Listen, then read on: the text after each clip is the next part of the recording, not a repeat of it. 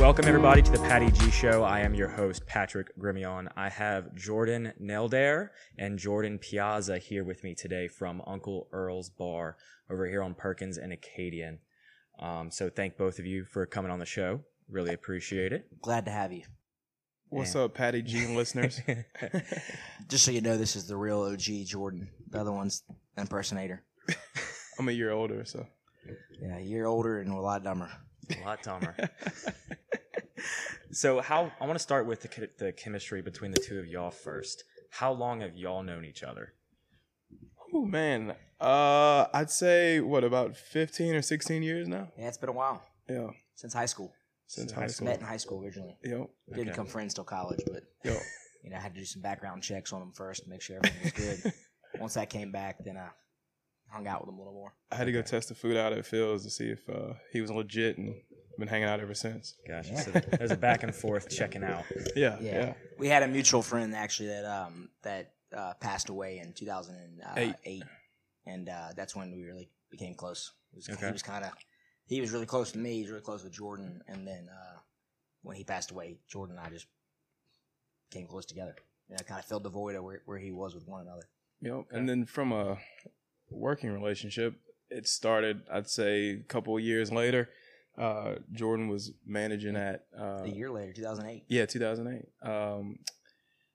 Mike's in Tigerland, and I was basically sleeping on he and a buddy of ours, Keith Withers' couch every night because they just started working there. And finally, I was like, man, I should probably start working at the bar too because I'm out every night. I'm crashed on y'all's couch, so I started working at Mike's, and then we got a 3-bedroom apartment, and then the rest is kind of history from there. So. That's where it all started, Mike's in Tigerland. Very cool. So shout out to Mike's at Tigerland. Chris Harsh.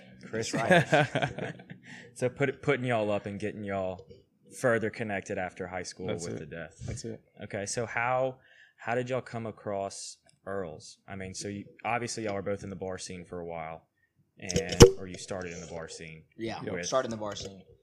And then we'll start with you, Piazza. Where did you move to? Yeah, so after Mike's, after about 2 years with Mike's, 1.5 years, 2 years, I went to Shady's, which is right down the road in Tigerland, and brought Jordan with me there as well. And then after about 8 months there, I went to work for the guys that own Walk-Ons. At the time they had Walk-Ons, Brew House, Happy's, and Schlitz. I went to work for Schlitz and Giggles, the pizza place on Perkins, and I worked there for about, I want to say a year, maybe a year and a half. And then I moved to the downtown location for a little while of Schlitz. And then shortly thereafter, moved to the corporate office, Lasting Concepts, and worked there for a few years before I wound up departing Walk-Ons. And then when I left there, went to work for Todd Graves Raising Cane's. Started off as a general manager at the restaurant on Cork Boulevard. And I managed there for 6 to 8 months, I believe, and then I realized the monotonous day-to-day operations was not for me. So I went to work for Todd directly after that as his business manager for the next couple of years. And then in 2016, we began construction on Phil's Oyster Bar, which is my dad's restaurant. And at that time, that's what I was focusing on, that, and I still worked with Todd. And then in 2017, I resigned from working with Todd and stayed just to Phil's. And all throughout that time, which Jordan Neldare can tell you in a second, but he stayed working with, kind of came with me everywhere I went because he was such a good asset. So he didn't come with me per se. I mean, he interviewed on his own, obviously, and applied. It is all separate, but anybody kind of recruited me, kind of recruited him as well. And so he went to work on it at Brew House, when I was working at Schlitz, and then he went and worked at Cane's on his own, and did a completely different role than I did. And then when this opportunity came about, it was in the end of 2018. He'd been gone for, traveling for Cane's. Neldare had been for a couple of years. 4 years. Yeah, and I decided it was time for him to come home. And the guys at Earl's, kind of approached us about, if we had any interest. Obviously, we were successful down the street at Phil's, and it just kind of made sense for me to take a look at it at least. And so after looking at it, it was like, yeah, this could be something that we could do. And really create some good synergy between the bar and the restaurant and have some extra income, and, different environment, and also maybe help get Jordan back here to Baton Rouge, give him a job and some ownership and an interest in the bar where it'd make it, worthwhile for him to stop traveling for Canes to get back. So it's been the road to where we are now. Very cool. Kind of rope him back in, give him big enough incentives, saying, Exactly. "Hey, you've been gone for too long. 100%. And now's the time to My come girlfriend back." appreciated it too. Okay, so Neldare, we kind of heard a little bit about your not really following, but partnering along with Jordan on this journey. Yeah. What was your experience like on that end? It was, Jordan's a driver, man, and he's got the brains behind the operations, and I'm a huge doer, and a lot of that, a lot of what I learned, the reason why I'm here now, I learned a whole lot in my 4 or 5 year tenure at Canes. I was a project manager in the new restaurant opening department. I was literally gone 28 days out of the month, traveling all over the world. I went as far as Saudi Arabia to open a restaurant there, and we talked about this, and we've always talked about going into to business together, and it kind of presented itself, and I was laying in a hotel, and he it was like a Monday, and he's like, "You ready to come home?" And I was like, "Well, what you got?" And by Friday, I committed to it, and I think it was like a Tuesday. I put my 2 weeks in, opened my last restaurant with Canes, and I came home. So it's been a very cool journey over the years, partnering with Jordan, throughout a many different types of aspects of business, and it kind of brought us to our end goal, which was opening a business together. And obviously he got a head start on me with Phil, so he was a huge help in transitioning me from the corporate world to that entrepreneurial side of things.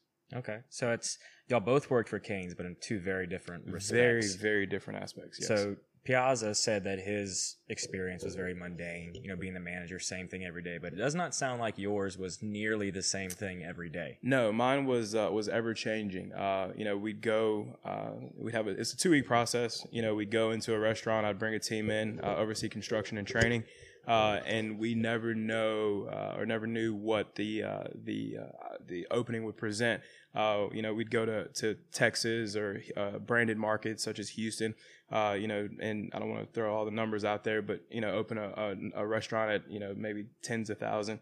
The first week, and we go out to California, which was a new market, and we do hundreds of thousands the first week.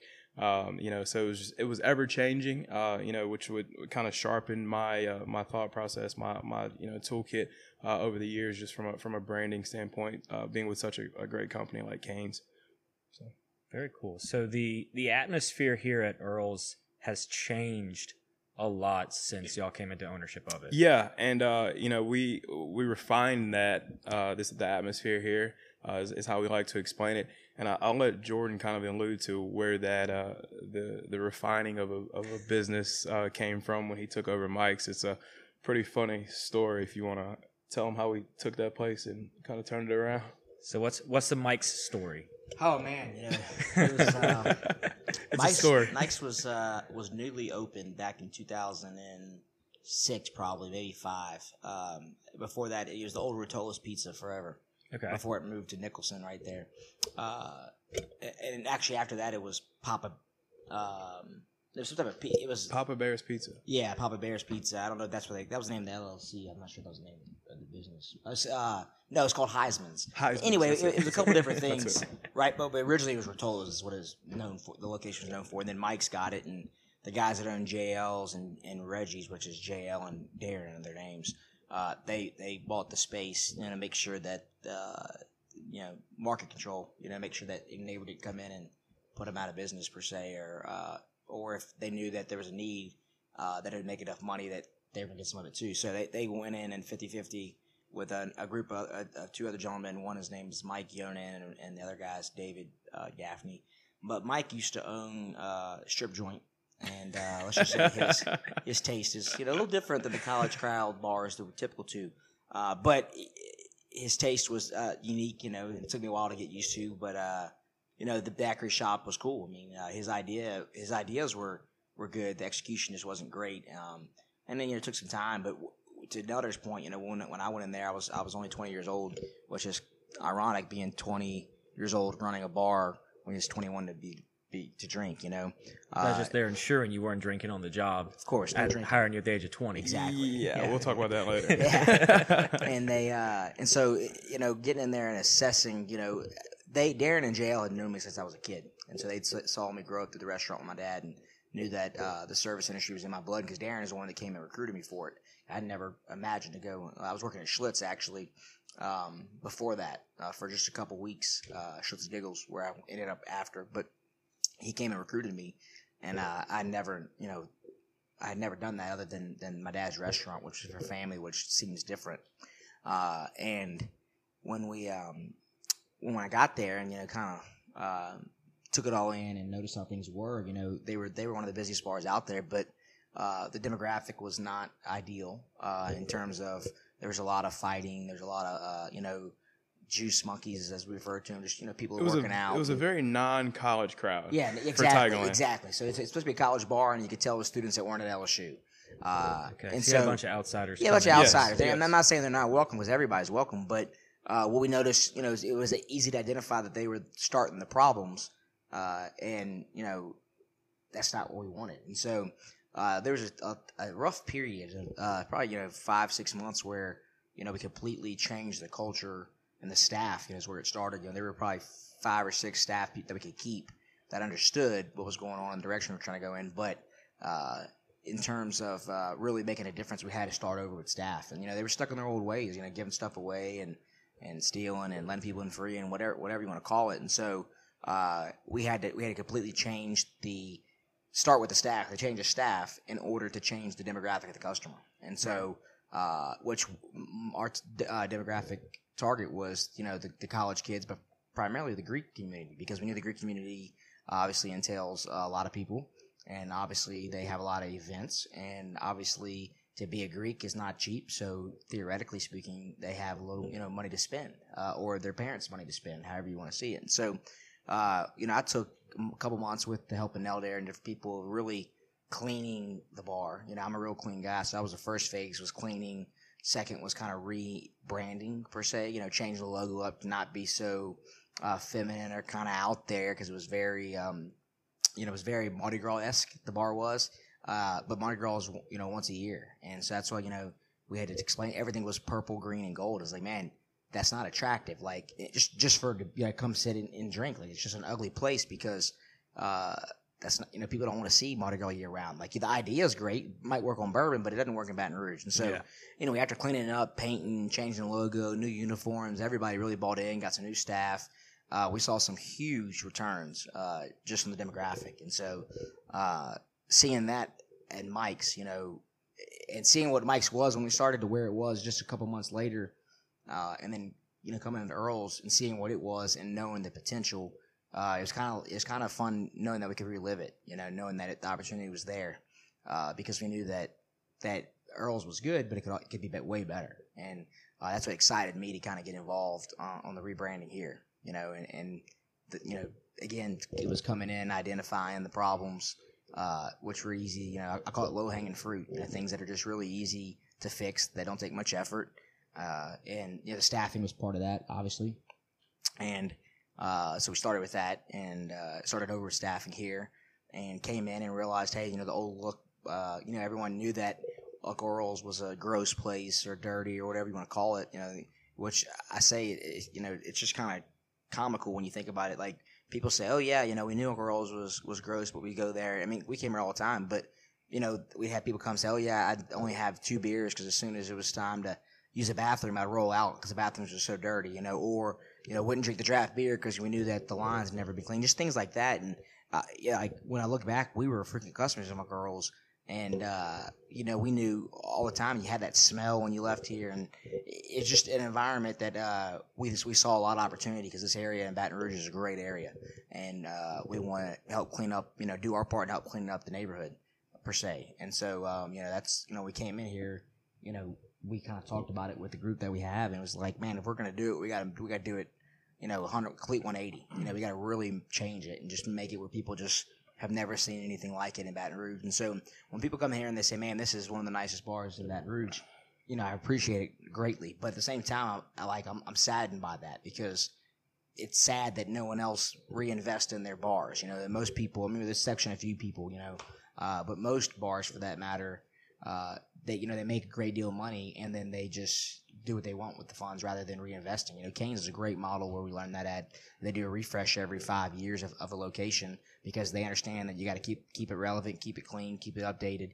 And I feel like every business it should be that way in the service industry, because when you're serving this many people, a couple thousand people on the weekends, it's going to get wear and tear, and you have to come in and update. And what's hot today is not going to be hot in 5-10 years. And so I think that's the problem with a lot of places, and that's what excited me about this place was the name already had recognition and had a following, but it just needed to be cleaned up, and it wasn't going to be that difficult. Now, obviously, there were some challenges that we didn't foresee, but overall, it's been a great investment for us. It's been a great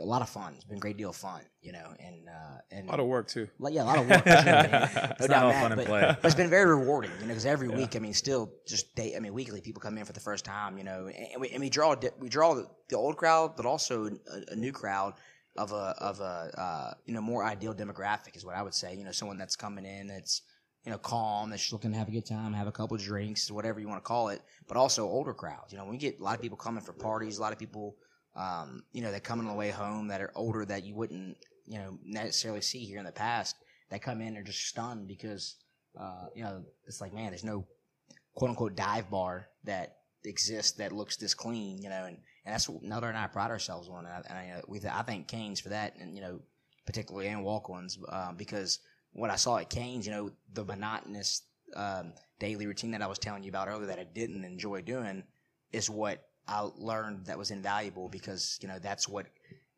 makes it succeed, is that, attention to detail, the daily dedication, the fanatical focus of the same thing over and over and over. And so when you focus on that, you're able to see business in a different way, and at least for me. And so I was able to see, okay, hey, here's why they have all these checklists. Here's why they clean this, keep it this way, do that, and apply and try to, revamp it and apply it here. And, so far it seems to be paying off well as far as from the customer's perception.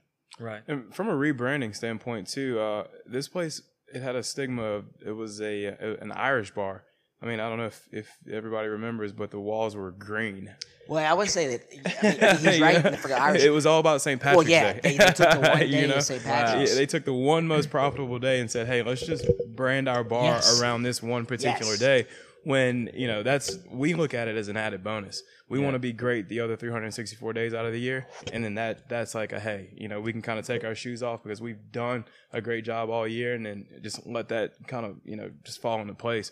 Obviously it's a great moneymaker for us, but we kind of rebranded it last year, and it was one of the most successful St. Patrick's Day that we had out of the year. But we had a great December because of the actual the amount of Christmas parties that we had here too. So it's not just about St. Patrick's Day. That's why that went into our thought process of rebranding the overall demographic and standpoint of Uncle Earl's. Right, which you've had experience with rebranding. What was it, Mike's from? Yes. Mardi Gras all year round to now coming into Uncle Earl's, which is St. Patty's Day all year round. You knew, okay, this does not work. Right. Like this may work for a low level, but we want to take it to that next level and really rebrand it and reshift everything. Definitely. And it's almost like the feel I get is you're trying to draw in those people right after college that are like, I don't want to go to Tigerland. Yes. I'm 26, I'm 28, I'm 33.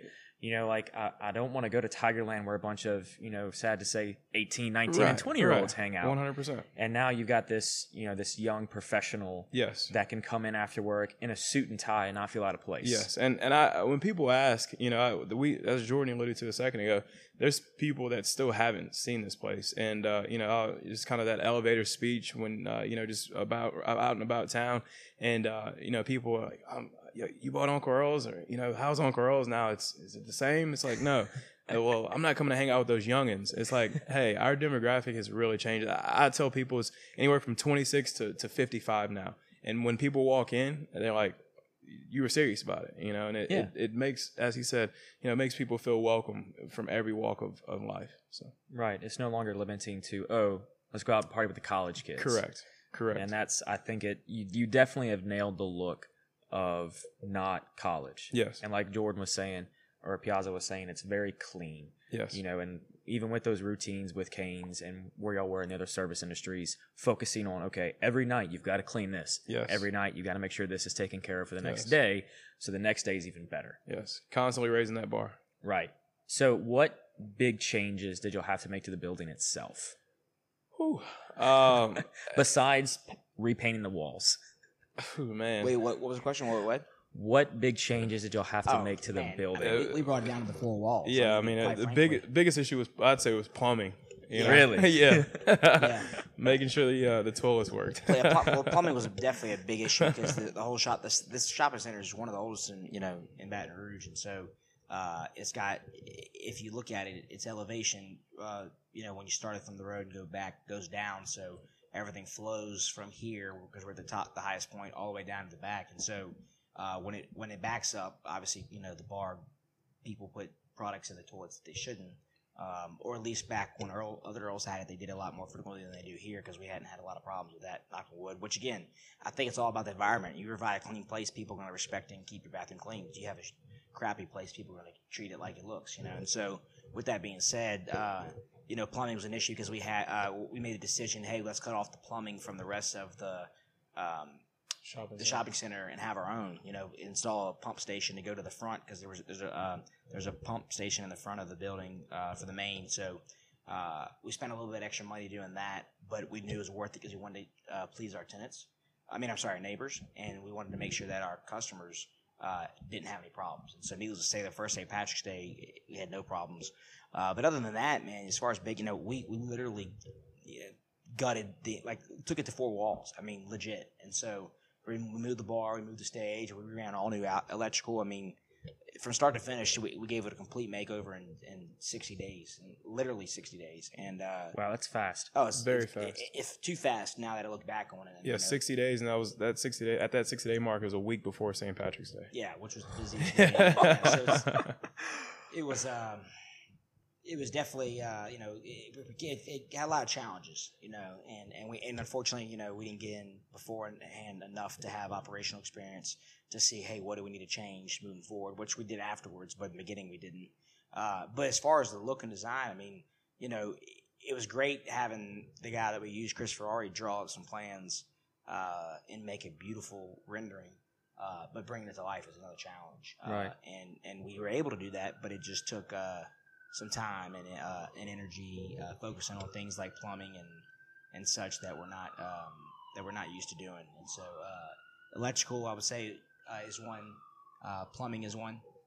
The roof has been another one because it's an old building. The roof leaks, and so unfortunately we've had a lot of challenges with that. And a lot of it too. A lot of the renovation was we came in and we were able to look at operational things. For instance. We have an office next door, and the walk-in cooler that housed their kegs, their backup beer, a lot of the alcohol that you use on a day-to-day basis was in an office next door. So, we thought like, hey, this makes 0 sense, right? You got a lot of beer waste in a line that's way too long, and there's logistically it doesn't make sense for your bar backs, your bartenders. So, we had to focus on how can we get the cooler from an office next door to behind the bar that makes more sense, on a day-to-day basis. So wait, so they actually had the kegs in the office and had lines that running across the roof? Yes. No, they ran or in the ceiling. In the ceiling, yes. Which is an exposed ceiling, but we're talking a couple hundred feet. A couple hundred feet of line, yeah. So when I talk about it, the beer companies come, every other week or once a month to clean your lines, and they're, when I tell you it's disgusting, I would never, if that's how I had it set up, I would obviously, I'd eat it, and I would just go ahead and say, hey, we're going to waste it. But a lot of bars, we're not making great money. They don't. And so, point being, the lines didn't get cleaned as often as they should have because there's a couple hundred feet of waste in there. You got 20 taps, or they had 30, I think. Yeah. You have 30 different beers, and you got a couple hundred feet of product in the lines that you're just going to literally throw away. every week or every couple of weeks, they couldn't swallow that. And so, his point, that was his and I big focus on design, was taking our experience at Canes and seeing how, Canes has such a small office. Every Canes has a really small office because, a lot of times people focus on making a big office. And it's like, man, like when you make a big office, this is where you spend your time. Make a small office because that's, you just need to be in there to get the nitty gritty done, the last minute important stuff. But other than that, you need to utilize the space for your operations. And so he and I were like, hey, the ice is like, we got to have a bigger ice machine. It's got to be in here. The cooler's got to be in here. Everything we need needs to be in this room. And so, like, there used to be a kitchen, and so when we rented that kitchen, that was it. But we also decided, hey, there used to be only one way down. And it's hard for me to look at Earl's and remember how it was because it's completely different. But there used to only be one way down to what they call the downstairs area, but you wouldn't consider downstairs area because it's not really a multi-level bar in the sense of the elevation is that much higher. But point being, there's a one door wide opening to get downstairs in a complete brick wall, cinder block wall across with behind it. So when people came, they would come on the patio, enter from the patio. They would go to that main bar outside, and then they would peep down and see what's down there, come on the stairs. Well, we gutted it all the way open, shrunk the kitchen, and made a ramp on the backside, which they never had before either. But my whole point was ingress and egress. I was like, hey, we can't have a traffic jam, which is something as a customer that I was always frustrated with coming here. And so Neldare and I put our heads together, like, how can we make this the most, operationally focused design where we can get the masses in, get the masses out, but also be functional for our staff. How can we get our staff when they need to do something's wrong? How can we access? So the other bars. So we have satellite bars. We got a VIP bar. And we got a patio bar. So we created in the back alleyway. We made sure that we were strategic in designing an easy way for them to get outside and get to each bar without getting in the customer's way. Because I remember watching at other places I worked at, but also here, they would fight the crowds a lot to try. I mean, when you got 500-600 people here or more, and you're trying to bring a case of beer or a bucket of ice or whatever it is, you fighting the crowd it's just not a good look. Yeah. Like it looks unprepared. Exactly. And so, we had, Neldare and I spent some time with our experience at Canes and Walk-Ons and the different bars we've had in Tigerland on, hey, how did we used to treat those bars that were just as busy? How do we, what worked there? And then looking at the layout here and say, okay, well, what can we move? What can we change? Which obviously threw a wrench in the construction, like we were talking about, because every day we'd think of something else, and they'd have to kind of go back to the drawing board. Yeah. How are we going to make that happen? It's like, I don't really care, but you got to make it happen. It got to the point where we were meeting here every day at 8:00, and something different would pop up. At the end of the day, there's a couple things that we might change looking back at it, but a lot of it was just operationally focused. Like he mentioned the ramp. The ramp is on the backside.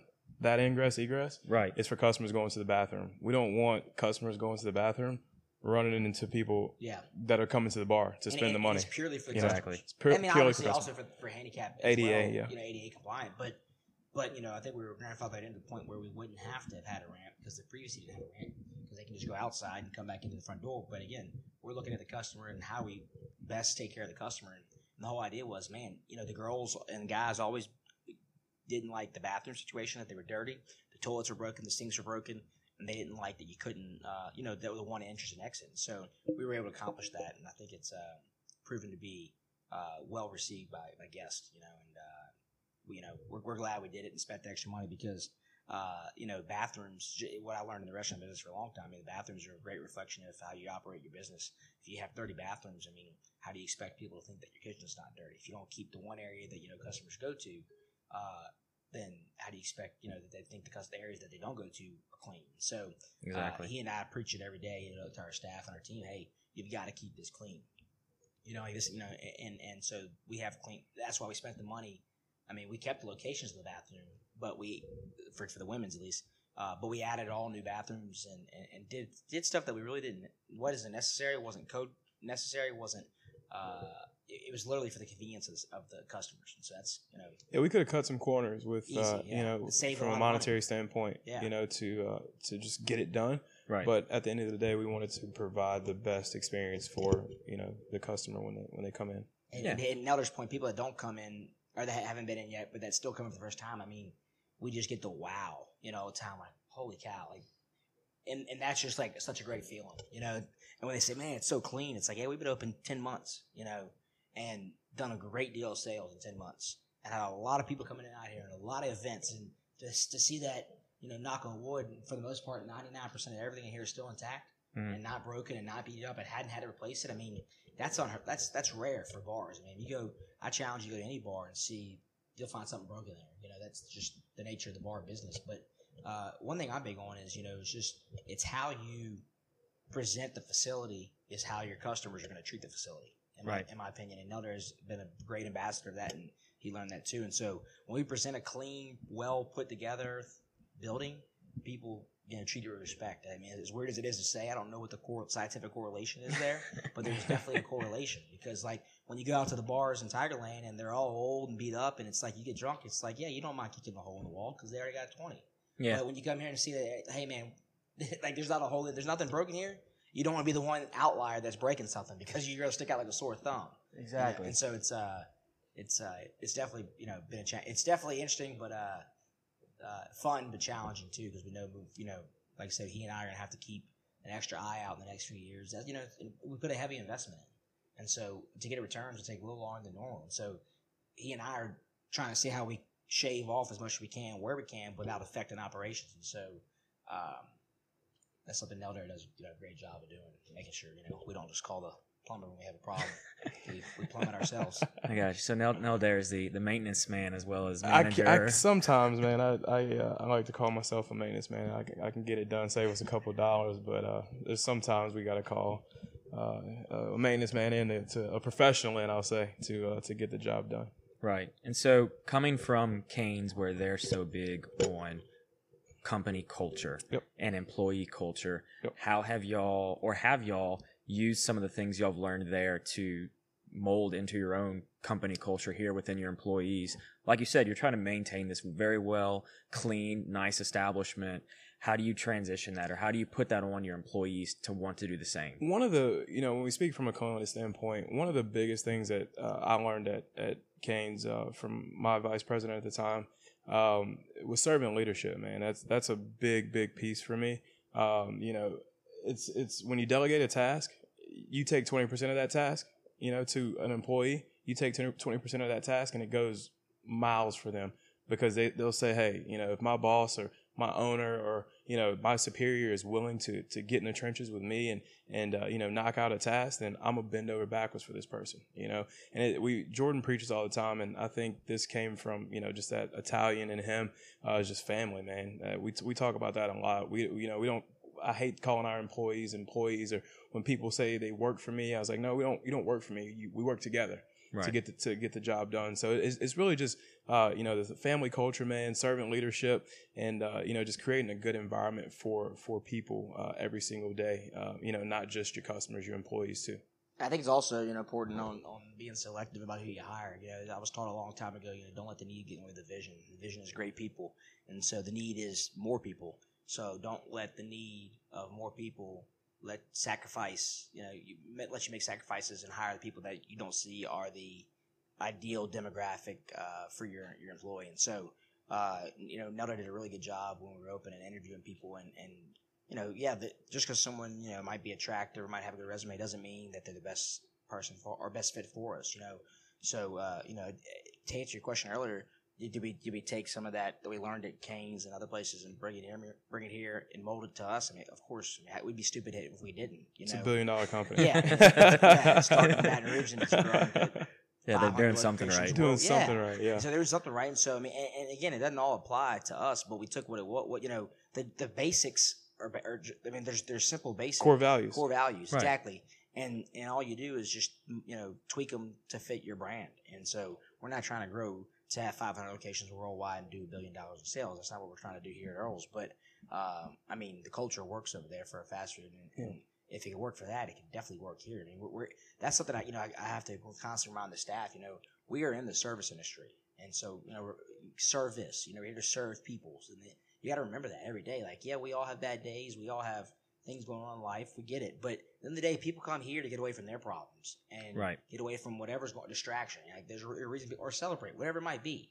But they're looking for smiling faces, looking for happy, interactions. They're not looking for people that are mellow, that don't want to interact. Like that's just not the scene. And so, Neldare did a really great job. It still does of going through and being very picky because we've had hundreds and hundreds of applications and only select a handful get interviewed and brought on. I mean, most of them get interviewed. I'm sorry, but only a select handful make the team, and a lot of it's just reading their personality and saying, hey, they're going to fit this team, or they, because like I said, there's people that have plenty of experience that have applied here, but we're not looking for just experience. I mean, it's a bar. At the end of the day, it's simple. I mean, we're not here making craft cocktails every day. There are people coming in that just want vodka water or a Bud Light that's already, bottled, like things like that. So point being, we're looking for more social beings, which is tough.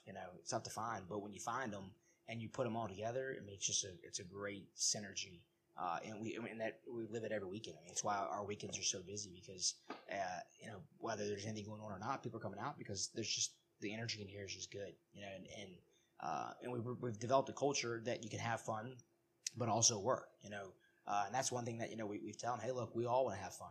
That's what people are here to have fun, but there's a job to get done as well, and there's a balance of both, and you can do both and achieve both, and still be successful. And Neldare has done a good job of training those people of the those our values and processes on how we accomplish that, and it's been great. It's been fun to watch people, and obviously you have some that you bring in that you think are going to be good, and they turn out to be bad, or some that you think might not make it, and they surprise you and kill it.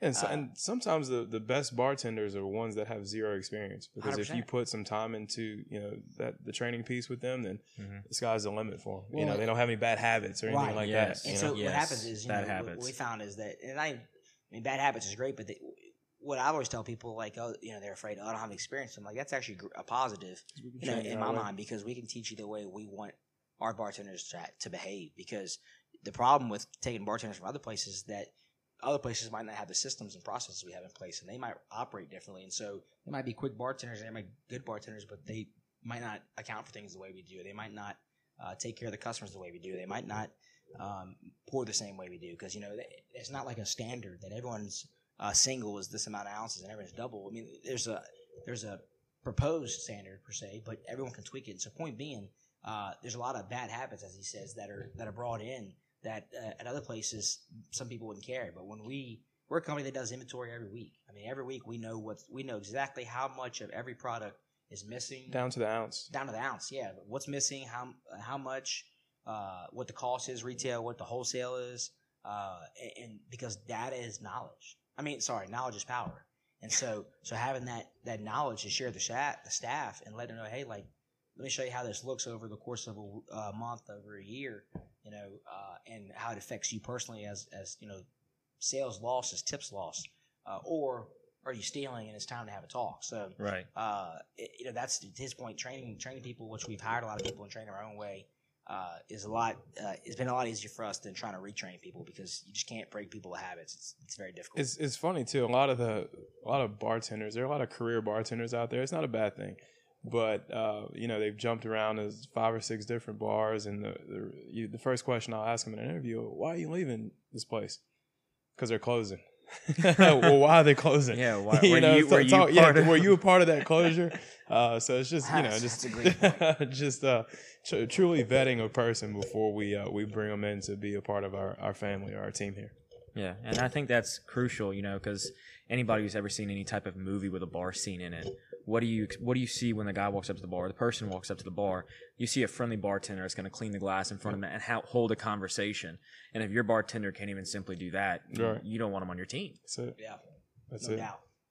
And fortunately for our speed or volume, there's not a whole lot of conversations to be had, and which is good. We were talking about it last week about hiring. As we hire more staff, our customers aren't coming here to talk to our staff. Mm-hmm. For the most part. I mean, you've got some that obviously find some of the girls attractive and they might flirt with them and all, but the reality is our volume is so high that our girls don't stop moving, and guys too, that customers are really here to pick up other girls and guys that are in the crowd as well. A lot of Southern belles passing Right. through here on the weekends. Exactly. So what that does is So it's an attractive place. Yes, Exactly. yes. Not only interior, but the people. Correct. The customers are also Correct, attractive. including me. but what it does is it alleviates the pressure of having to what you're saying earlier about when it's slow, the happy hour shift or before the night gets started, you have people that are able to talk, but when it gets cranked up, we have people to be able to flip that switch and say, hey man, here's your Bud Light, like I'll catch you in a little while. But and the customers appreciate that because they want to get their drinks and move on, and when you can't deliver that in a high volume, it frustrates a lot of people. And of course, every customer thinks they know what's better and know a better way to do it, and because they've all owned their own businesses and bars and restaurants and have done it 100 times, so they know that if you had more bartenders or you did this and that, and I'm obviously being sarcastic here, but I'm saying that because that's you have to take into account that hey, these customers are here and they want to be served. We're here to serve the masses, and it doesn't matter if somebody doesn't show up, or it doesn't matter if we're busier than we expected. Like, we've got to give them what they want, because if not, they're gonna go somewhere else and get it. And that's the biggest thing to keep in mind is you can get a cocktail anywhere.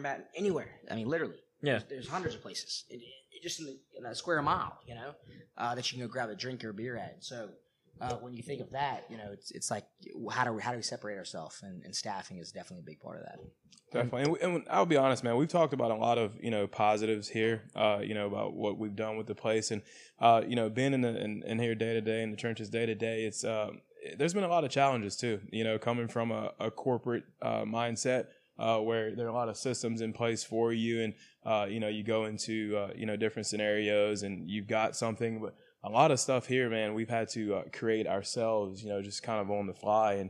And there's been some days where we've had, to sit down and go back to the drawing board and say, hey, how can we get better from this standpoint? How can we be more profitable from this standpoint? So, it's been a heck of a ride so far. But like I said, it hadn't been all peaches through and through. So Right. Okay. So getting to wrap up, what are some of the big lessons y'all have learned in this process? Neldare first. Some of the biggest lessons that I've learned, this being, my first entrepreneurial experience, man, it's just thinking about profitability from at every moment of the day, with people, with product, with placement, it's just a lot of different aspects that go into managing your profit on a day-to-day basis, and for me, I'll say that's been the biggest point. Like I said, Jordan got the head start on me, and he and I talk every single day, and there's been things that he's helped me out with through along the way, and one of our partners, BG Langwell, he's helped me out because he's been in the insurance business for a long time, so he's got that business mindset. So I'm just really surrounded by a great group of guys that have helped me with just the entrepreneurial side of things. That's awesome, man. Yeah. I'm looking forward to seeing the things you do within Uncle Earl's. Definitely. So, Piazza, what are some of the lessons you've learned in this process?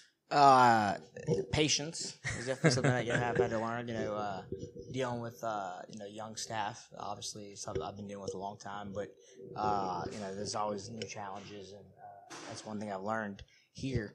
As we've hired some new bodies, and we're new, so people trying to learn us too and figure out how we operate. And something I've had to learn is be more patient, understanding of that not everybody thinks the way I do, which isn't bad. Which actually is great. Is what makes the world successful. Is that not everybody thinks alike, and having to be more open to change. But I also think consistency's played a key factor in here. Learning that that we have to be consistent amongst our managing techniques in order for the staff to really buy in and deliver on what we're trying to do. And so, to echo what Neldare said, having great people surrounded and each other is what's made us all be better. Obviously in every aspect, not just in the bar, but in our lives as well. But there's been a lot of challenges that we faced. Just figuring it out. We have several owners here, so there's I think a group of 6 of us, and so it's a lot of heads and a lot of opinions. And so Right.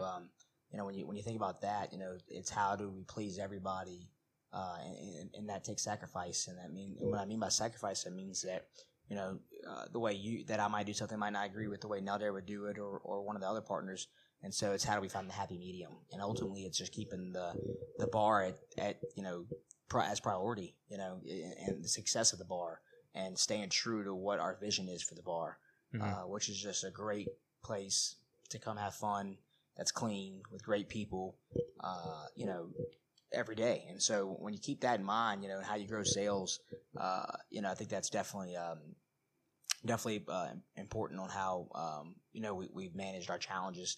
And obviously, there's been some challenges as the unforeseen.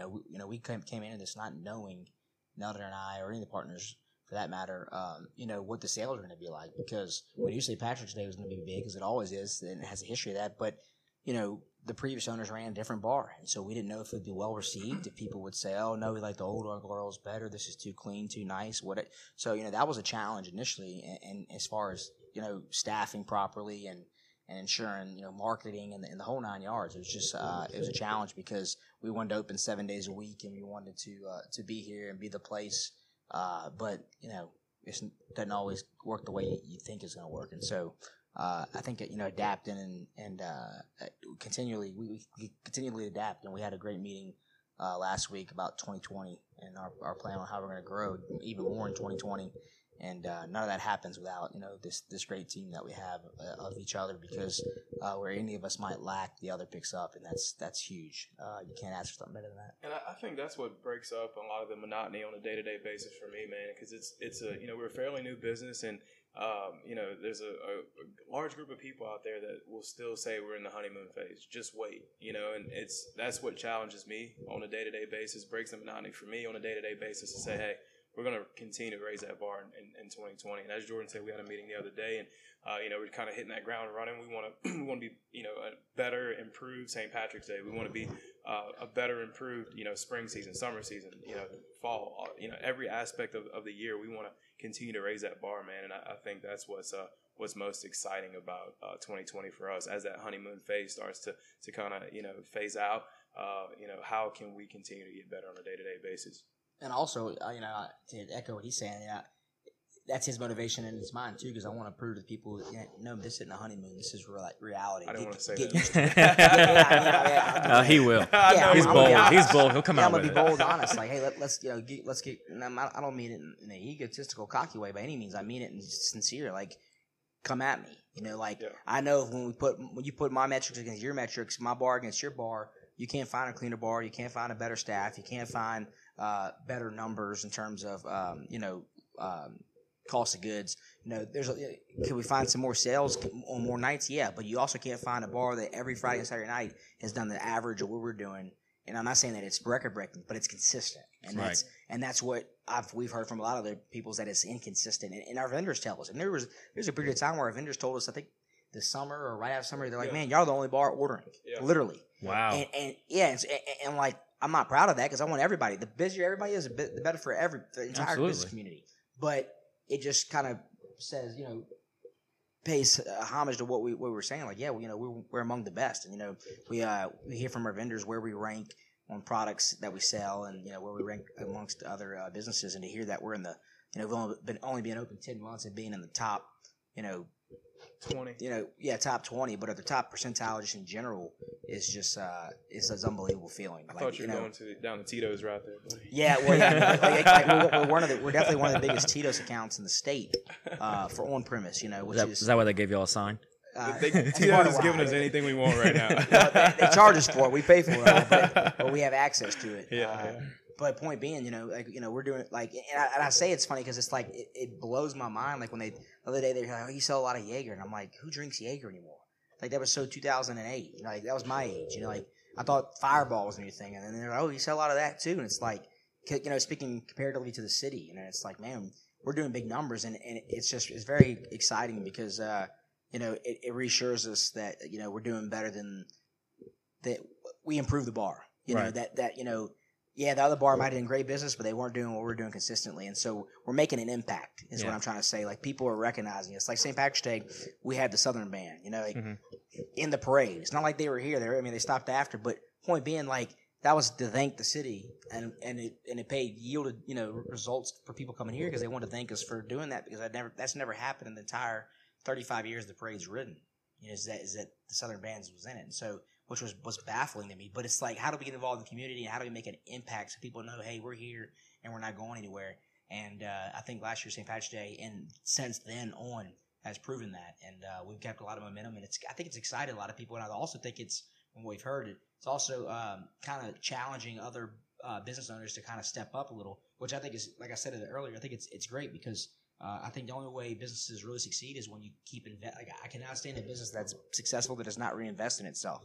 You got to invest in your people, and you got to invest in your business. And so I know when the time comes in a few years and some of this is getting worn out, we will change some things, obviously, because we want to stay relevant. And it's sad for those that don't want to grow that way. But I think that's what's going to give us the edge. And I think like the St. Patrick's Day, we talked about having something like that quarterly, maybe not that big, but just a quarterly, kind of festival where it's like hey, every quarter Earl's going to have some type of event where there's a big stage and some great regional acts coming through.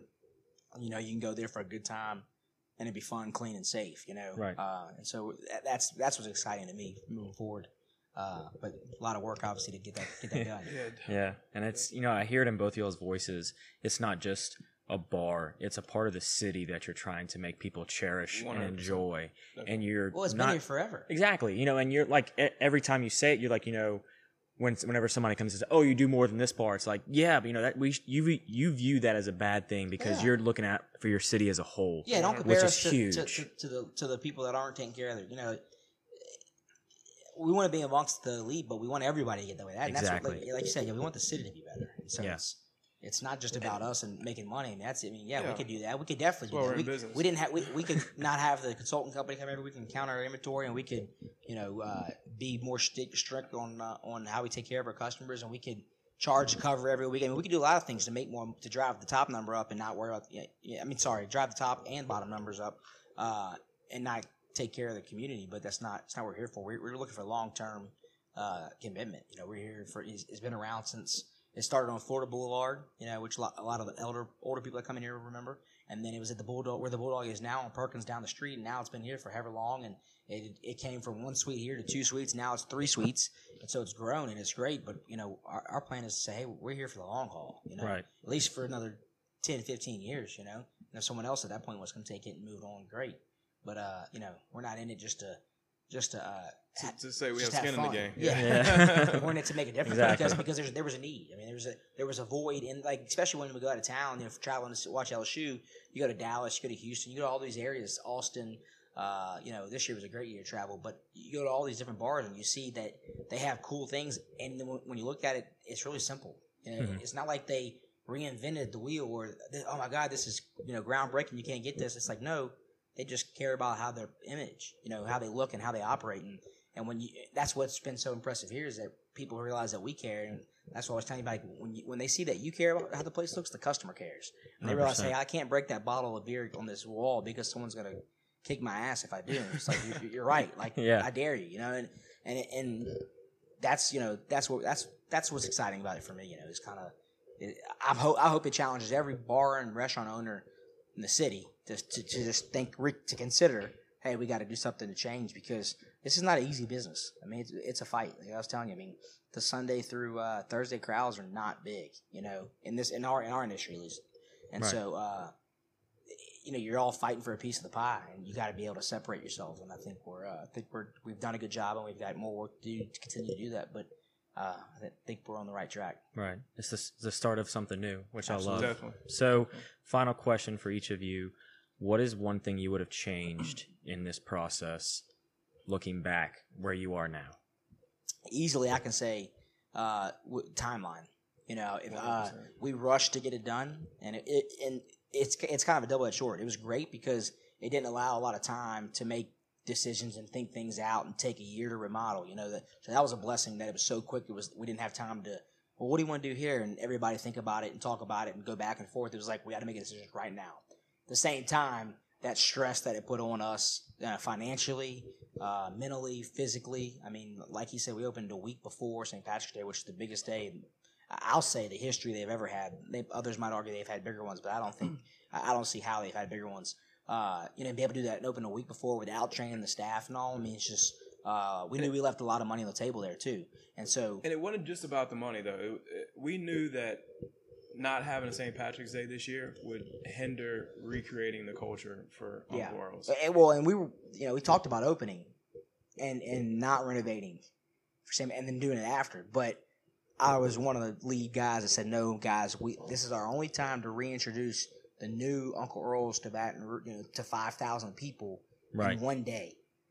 Granted, we could wait, but then we're gonna do it at a time. And how are we gonna get those people back in here, or that mass of people rather back in here to see the changes and to say, hey, you know what, this is the new bar we want to start coming to. And so hindsight, like I said, it's double-edged sword. Part of it was it was just too stressful, it was too much, too quick, but it's paid off, and because every weekend it proves that when we stay busy, we got great clientele, we've got great staff, and continue to find new people. And so that's one thing for sure I would change is but everything happens for a reason. So exactly. I'm not gonna I'm not gonna argue with that. So other than that, change. There's not much I would change because I love the people I did it with and that we're doing it with, and it's also got married though. And bought a house and did like 4 other things at the same time. So a lot of it's my personal self that I need to fix. That was crazy to take all that on at once. That's a whole different. It's a whole different podcast, exactly. So other than that, as far as the bar goes, that's the only thing I would change on how we did it. I mean, I think Neldare might have different views. No, I think I'd say the same thing, man. It's just that initial timeline. It's I hate to keep going back to Cane's, but it's just a very successful company that we learned a lot from, and they plan restaurants a year, 2, 3 out, from just every aspect of it, and we did it in just about 60 days, and there's just a lot of systems, processes, and things that we're still behind the 8 ball on because we've had a very successful football season here. Then we roll right into the Christmas season. You got St. Patrick's Day on the front end of that. We had a very busy summer as we talked about earlier. So like I said, the meeting that we had last week was just, hey, we've got some things to work on as a team, and how we're going to tackle that, from having a fresh start in 2020. So that, to answer your question, that was my biggest thing too. Just that the startup timeline was just a tight crunch for us. Great, and that's like Jordan was saying, that's something that had to happen. It had to happen, and the way it did, I think everything turned out amazing. Yeah. So definitely. I want to thank both of you for coming on the show. I really appreciate y'all's time. I know it's very valuable, and so I really appreciate that.